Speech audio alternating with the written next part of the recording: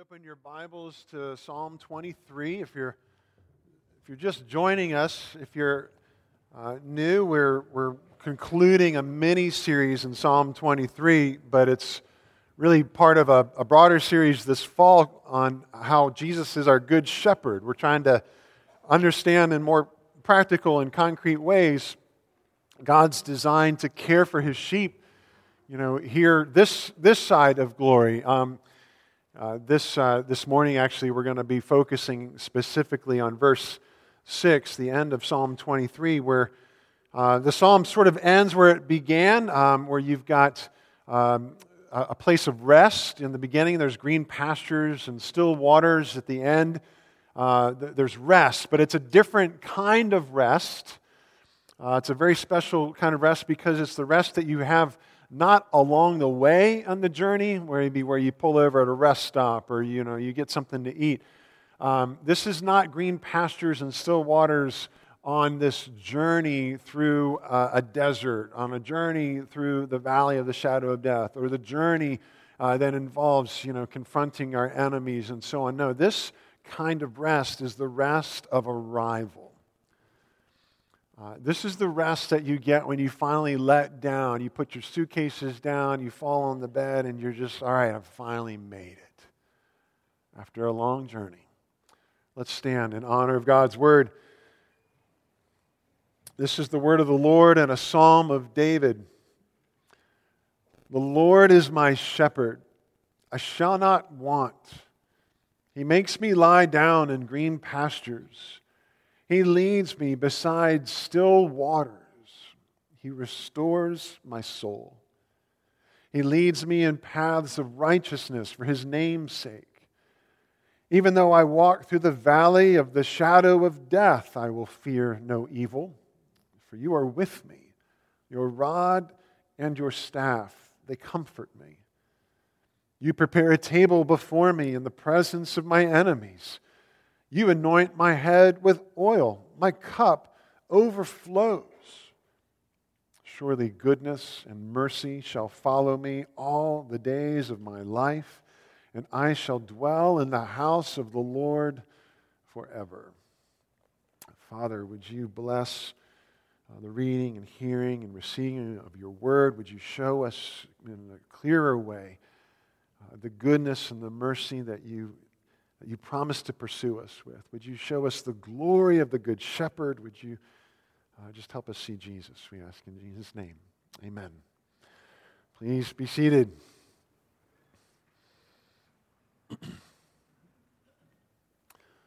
Brought with me my cosmetic mirror this morning, because naturally I have one of these. Here's how it works for a lot of us in our Christianity.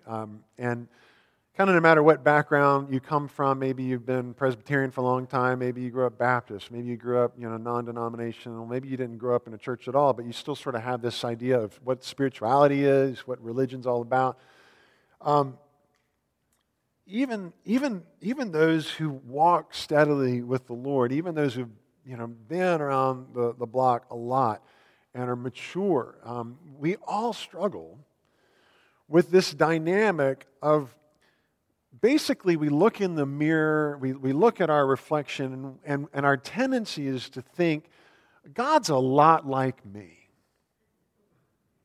God is very, very similar in character to me, which is convenient when, I want what I want and, expect God to give it to me. But it's actually not really great news when you stop and pause and think about who we are as human beings. If God is like us, then what do we say? What we're saying is that God looks like me.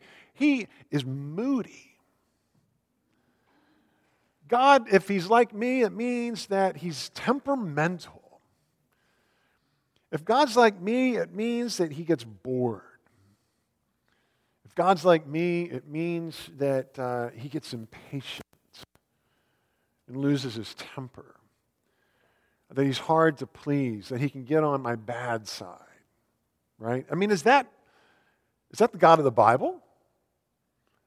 Is that the God of of Psalm 23. I think there's really good news for us here. We see some things about God that are radically different from who you and I are.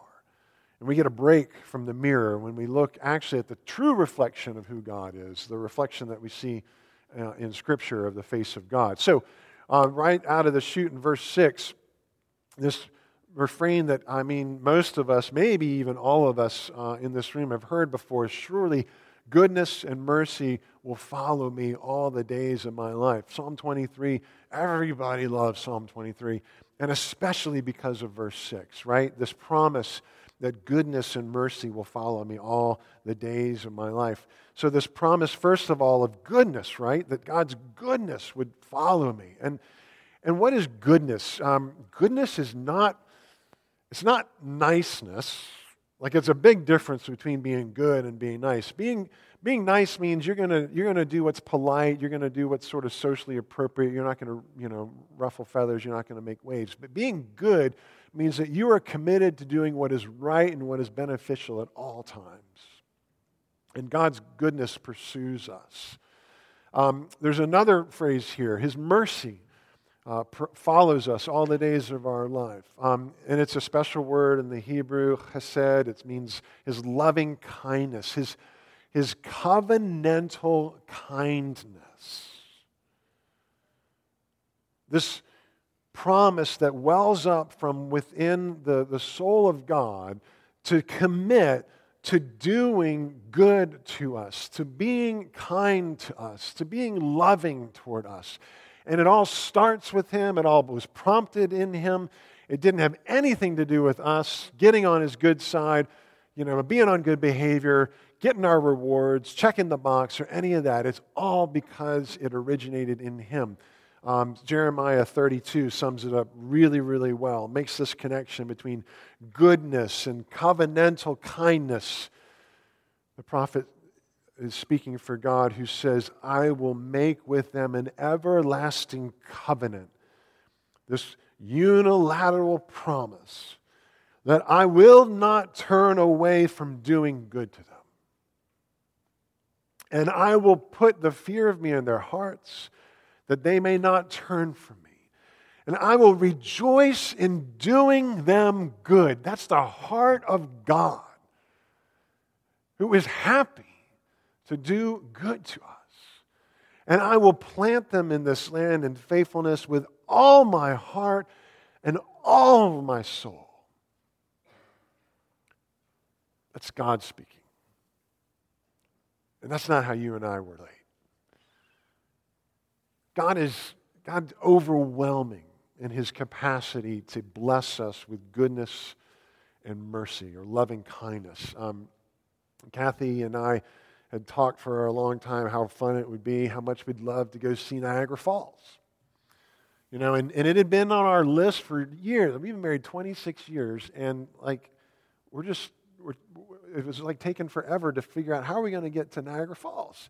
It had always been on our list, but we never got there because, it's in Buffalo, New York, and it's a waterfall, granted, but it's Niagara Falls, so it's a waterfall you should see. But at the end of the day, it's a waterfall. We've seen lots of waterfalls. It's in Buffalo, New York. Like, it's on the way to nowhere. It was never like on the way to someplace else where we could stop off and see Niagara Falls. So it would have to be its own special destination.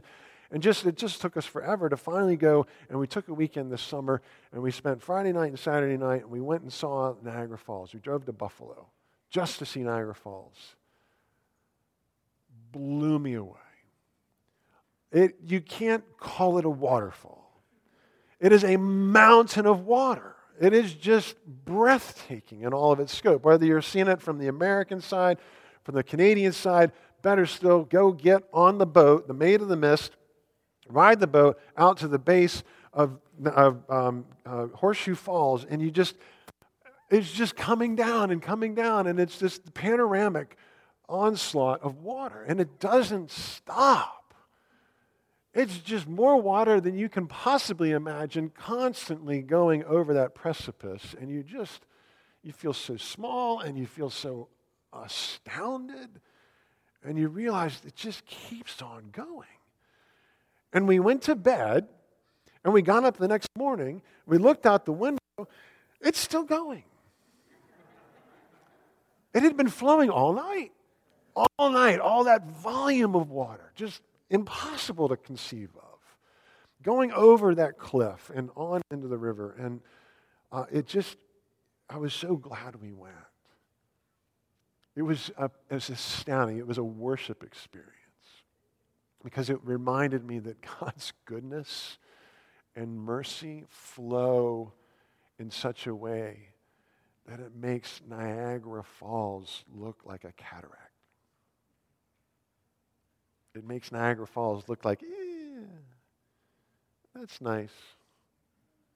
But God's goodness and mercy flow relentlessly. Like there's this word here, right, for follow. God's goodness and mercy will follow me all the days of my life. That's a special word too. Like it works. The word follow is accurate, but there's other English words, like the translators have a job sometimes. Like here's a word in Hebrew or Greek, and then we've got to figure out what's the best English word, what's the best equivalent word. And there could be 2, 3, sometimes 4 legitimate English variations to get across the concept that's communicated in the original language. So here you've got the word for follow, and follow works, but follow sort of it's developed a connotation, at least for me, maybe for you. But when I think of following, I don't think of something very powerful. Instead, sometimes you get the impression that if something's following you, it's lagging behind. It's trying to keep up. Or, I don't know, maybe some of you can relate to having a younger brother or younger sister when you were little, and your little brother or your little sister would follow you around, and you're trying to like, come on, like leave me alone already.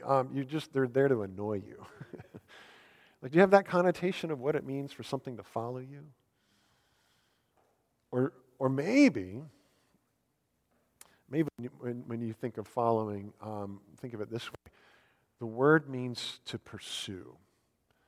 It means literally to chase you. And so when you think of somebody pursuing you or chasing you, you might imagine what it feels like to see the blue flashing lights in your rearview mirror. Oh no, how fast was I going? Take the foot off the gas, you know? And you think of being pursued in that way. We don't think that that's a good thing. We immediately draw the wrong conclusion. Oh no, something bad's about to come down. You know what it's like, right? When you pass somebody and the police officers pull them over and you go, that's not good for them. Too bad, they got busted. Or it's even worse when you see 2 police officers, 2 squad cars behind somebody. You're thinking that person isn't getting a ticket. They're going to jail. Something bad is going down.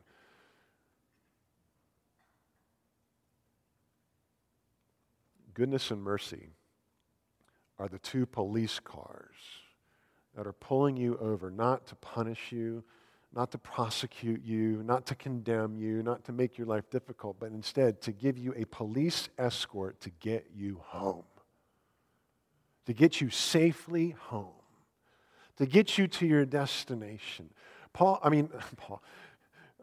David writes Psalm 23, and he says, surely goodness and mercy will pursue me, will chase me all the days of my life, and I will dwell in the house of the Lord forever.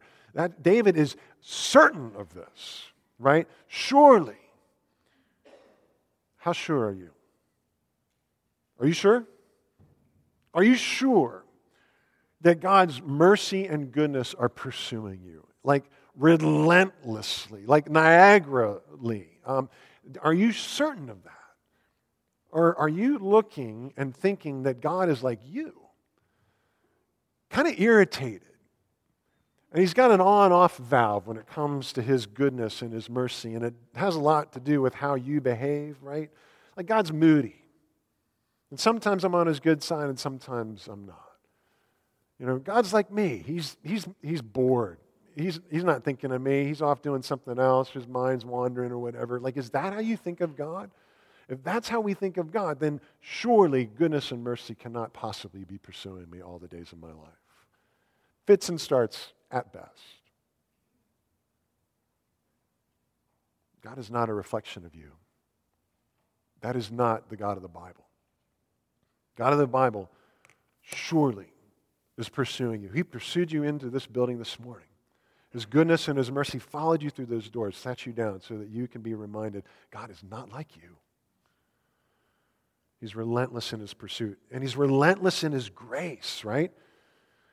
He's relentless in all of His goodness, in all of His posture toward us. It's worth noting, I think, that Psalm 23 ends with this picture of dwelling in the Lord's house forever. And then Psalm 24, like it's too much to say, it picks up the narrative, but they're not accidental in how they've been coupled together. It's this picture in Psalm 24 of a celebration of the glorious King, the victorious, glorious King coming home. Arriving home from the battlefield, from conquest, from protecting His people. And Psalm 24, verse 7 says, "Lift up your heads, O gates, and be lifted up, O ancient doors, that the King of glory may come in." Who is this King of glory? The Lord, strong and mighty, the Lord, mighty in battle. Lift up your heads, O gates, and lift them up, O ancient doors, that the King of glory may come in. Who is this King of glory? The Lord of hosts, the Lord of armies. He is the King of glory, right? So what makes this King so glorious? This homecoming King, this King who's coming into His house to dwell. What makes Him so glorious? Well, one of the things we know is that He has power to conquer His enemies. He's a victorious King. He's coming back from battle. He's the Lord of armies. And He has made this dynamic battle His. So in Revelation 17, we hear about Jesus, who is the Lamb of God, and how the nations, the enemies of God, will make war on the Lamb, and the Lamb will conquer them. For He is Lord of lords and King of kings, and those with Him are called and chosen and faithful. So Jesus is the one who Psalm 24 is pointing to, this glorious King who has conquered His enemies. But He did it in a very confusing way. What kind of king conquers his enemies by dying? How does that work? Well, Jesus did something that nobody saw coming. He laid down His own life as a sacrifice. And in sacrificing Himself, He was paying the penalty for our sins. He was removing death's sting. He was reversing the curse. He was doing what was necessary, actually, to obtain the victory. So it doesn't seem to make sense to our eyes, but in God's economy, it was His wisdom made manifest. And it made perfect sense at the resurrection when Jesus is vindicated. He is justified in what He did. He is proved right and effective in what He did at the cross.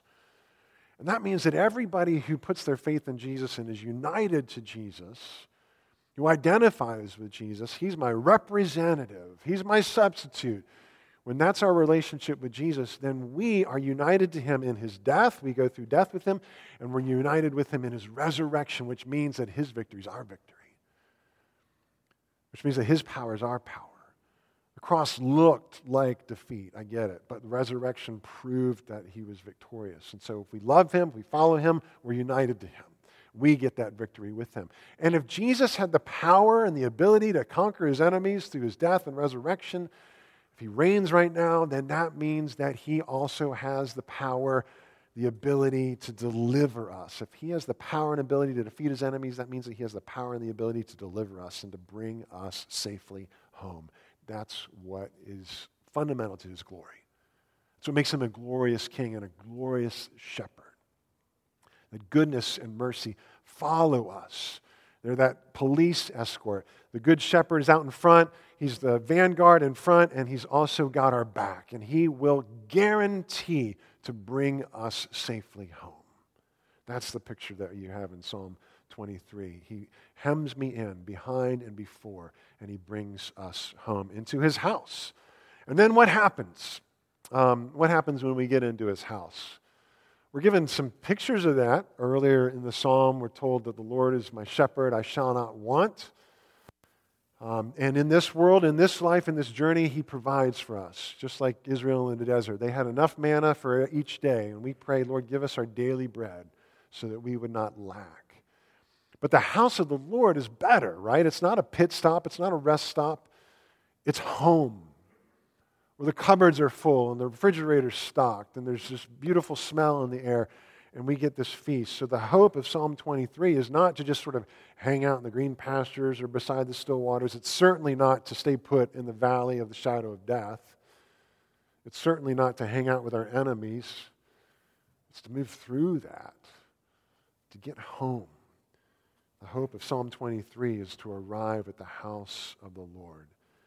So what God is doing right now is He's preparing that place for us. Jesus said it Himself, that He's going to prepare a place for you. I wouldn't tell you this if I wasn't doing it, and I'll come back and I'll take you to be with me where I am. He's in our future. Did you ever think about God that way? God's in your future. The Good Shepherd is in your future. He's at the lead.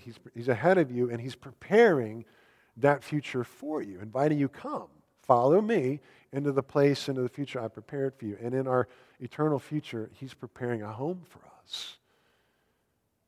And when we arrive there, we will not want. Forever. Forever and ever. Our cup will overflow. Forever. And it will overflow with things like joy. We'll have joy finally forever. It will never be taken away. You'll never have an instance where you're scared, where you're not feeling content, where you're not feeling joyful. You'll be peaceful. Our heavenly home will be a peaceful place where you'll be free from anxiety. No more worry. Our heavenly home is a place where there's community, where we belong, where we're not going to worry about being lonely anymore. Our heavenly home is a place of glory, of victory, where we're not going to be losers anymore. We're not going to feel defeated, and it's ultimately it's a place of love, right? Heaven's this place of love. All these things are true of heaven, and they're sort of common in people's view of heaven. Like, you don't have to be a Christian to imagine those things are true. You don't have to be a Christian to believe that that's what heaven is like. Like, lots of different religious backgrounds have this view of an afterlife, a paradise that's really beautiful and they long for. Even non-Christian, even non-spiritual people, even agnostic people are like, well, I don't really know what to expect, but I feel pretty sure it's going to be good. There's something really distinct about the joy and the peace and the community and the glory and the love of the home that Jesus is preparing for us. Because heaven's joy, for instance, is not generic joy. It's not a disassociated joy that exists by itself. It's the joy that is the property of somebody else that is given to us. Jesus said, "My joy I give to you." It's Jesus' joy that we will enjoy in our heavenly home. How about peace? It's not generic peace. It's not a disconnected kind of shalom. It's the peace that comes from the Prince of Peace. It's His peace that He gives us. What about the community? People love community. Everybody wants to belong, but heaven's community is a particular kind of community. It's called the body of Christ. It's called the bride of Christ. It belongs to Him. It's connected to Him. So again and again, think about the glory of heaven. It's the glory of Jesus' victory, not our victory. What's He accomplished for us, not what we accomplished for Him. It's the love of Jesus. I have loved you, love one another. Use the love that I give you. Overflow with that love. You can't muster this on your own. And so, again and again, the picture of heaven is that it's a place that's centered around Jesus. It's a place where we see Jesus. It's a place where we long for more of Jesus and all of the derivatives that come from being in a relationship with Jesus. That's the glory of heaven. That's why Paul would say, I desire to depart and be with Christ, For that is far better than any blessing I could have on this earth. Being with Jesus. There are eternal pleasures at his right hand. He is the source. He's the fountain. He's the originator and the giver of all of those gifts. So heaven is fundamentally about being in his house. I got this email this week. It was Wednesday. I believe it was actually at 11:58 p.m. Got an email from Hulu, the streaming provider. You can sign up for Hulu, watch whatever shows you want. You know what the heading of the email was? I was so thankful to get this email. I've been waiting for this offer for all my life because the subject line of that email said, "Everything you've ever wanted." Hulu is promising to give me everything I've ever wanted. And I mean, what do you do when you read that? I don't think that's good marketing. I don't think they can deliver on that promise. But the world's full of those promises. Full of empty promises. Jesus is the one who gives us joy. True joy. Not a counterfeit joy.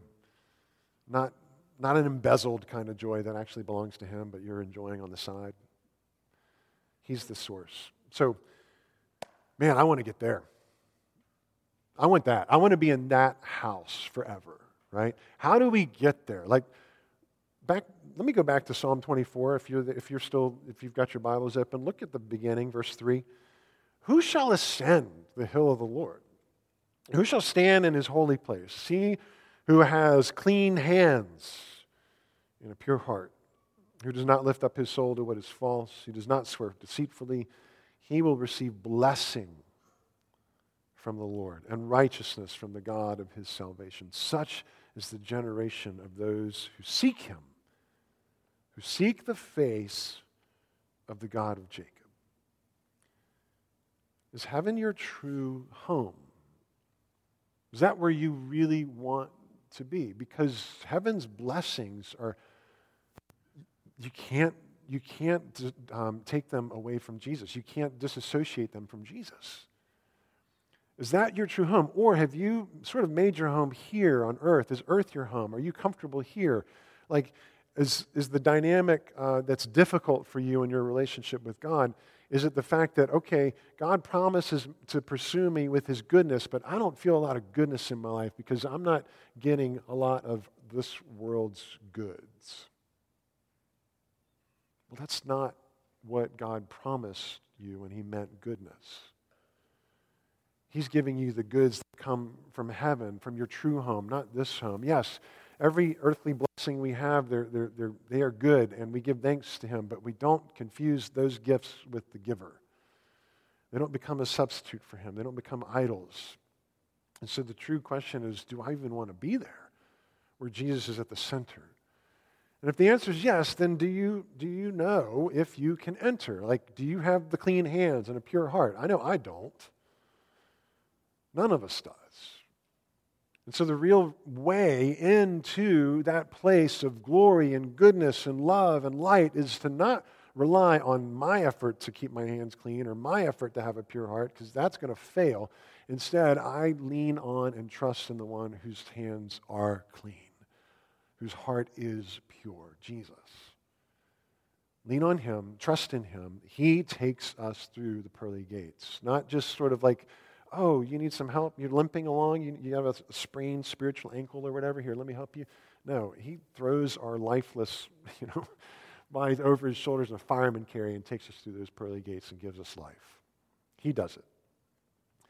What will make heaven to be heaven is the presence of Jesus. This is J.I. Packer in his classic, Knowing God. He says, what will make heaven to be heaven is the presence of Jesus, and of a reconciled divine Father who loves us for Jesus' sake no less than he loves Jesus himself. To see and know and love and be loved by the Father and the Son in company with the rest of God's vast family is the whole essence of the Christian hope. Do you seek his face?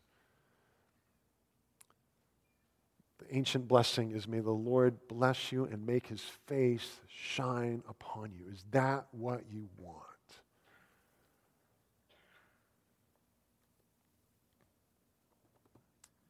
Let me go back to the mirror. The mirror actually is quite helpful if we stop looking at it and trying to imagine that God looks like us.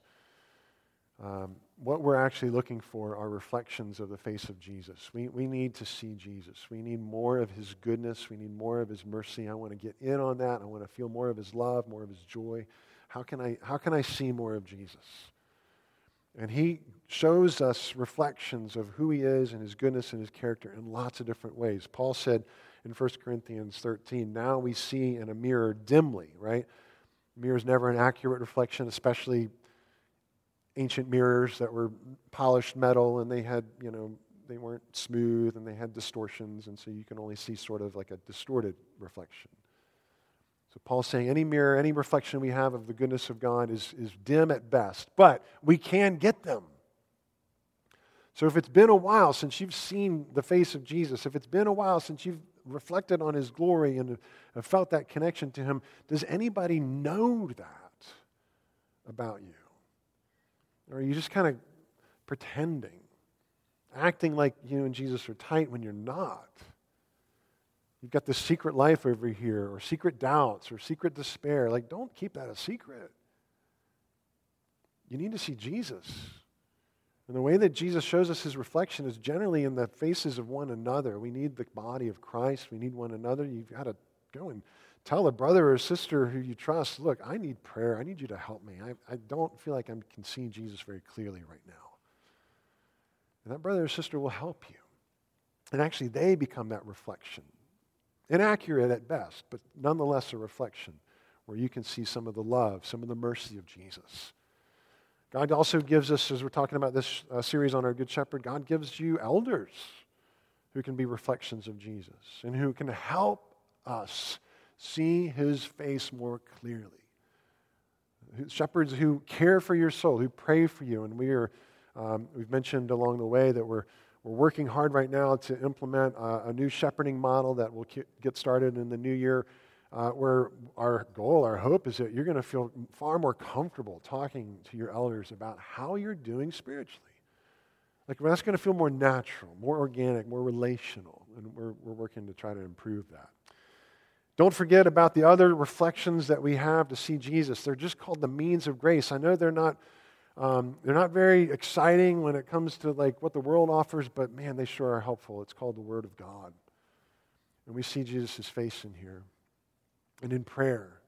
And if you're not reading this, if you're not praying, if you're not taking the time to come and worship, if this isn't a regular part of your life, like this weekly engagement with the gospel where I can see a reflection of Jesus, like if this is sort of optional for you, then guess what? It's going to be hard to see the face of Jesus. But every time we look in the means of grace, of worship, of ministry, of mission, of prayer, of scripture, of community, of fellowship, every time we're looking there, we get to see more of Jesus. That draws us closer to him. We get more of our Good Shepherd. We get in on more of his joy, more of his peace, more of the community of heaven, more of the glory, more of the love that our Good Shepherd pursues us with relentlessly. Let's pray. Father, thank you for pursuing us, chasing us even.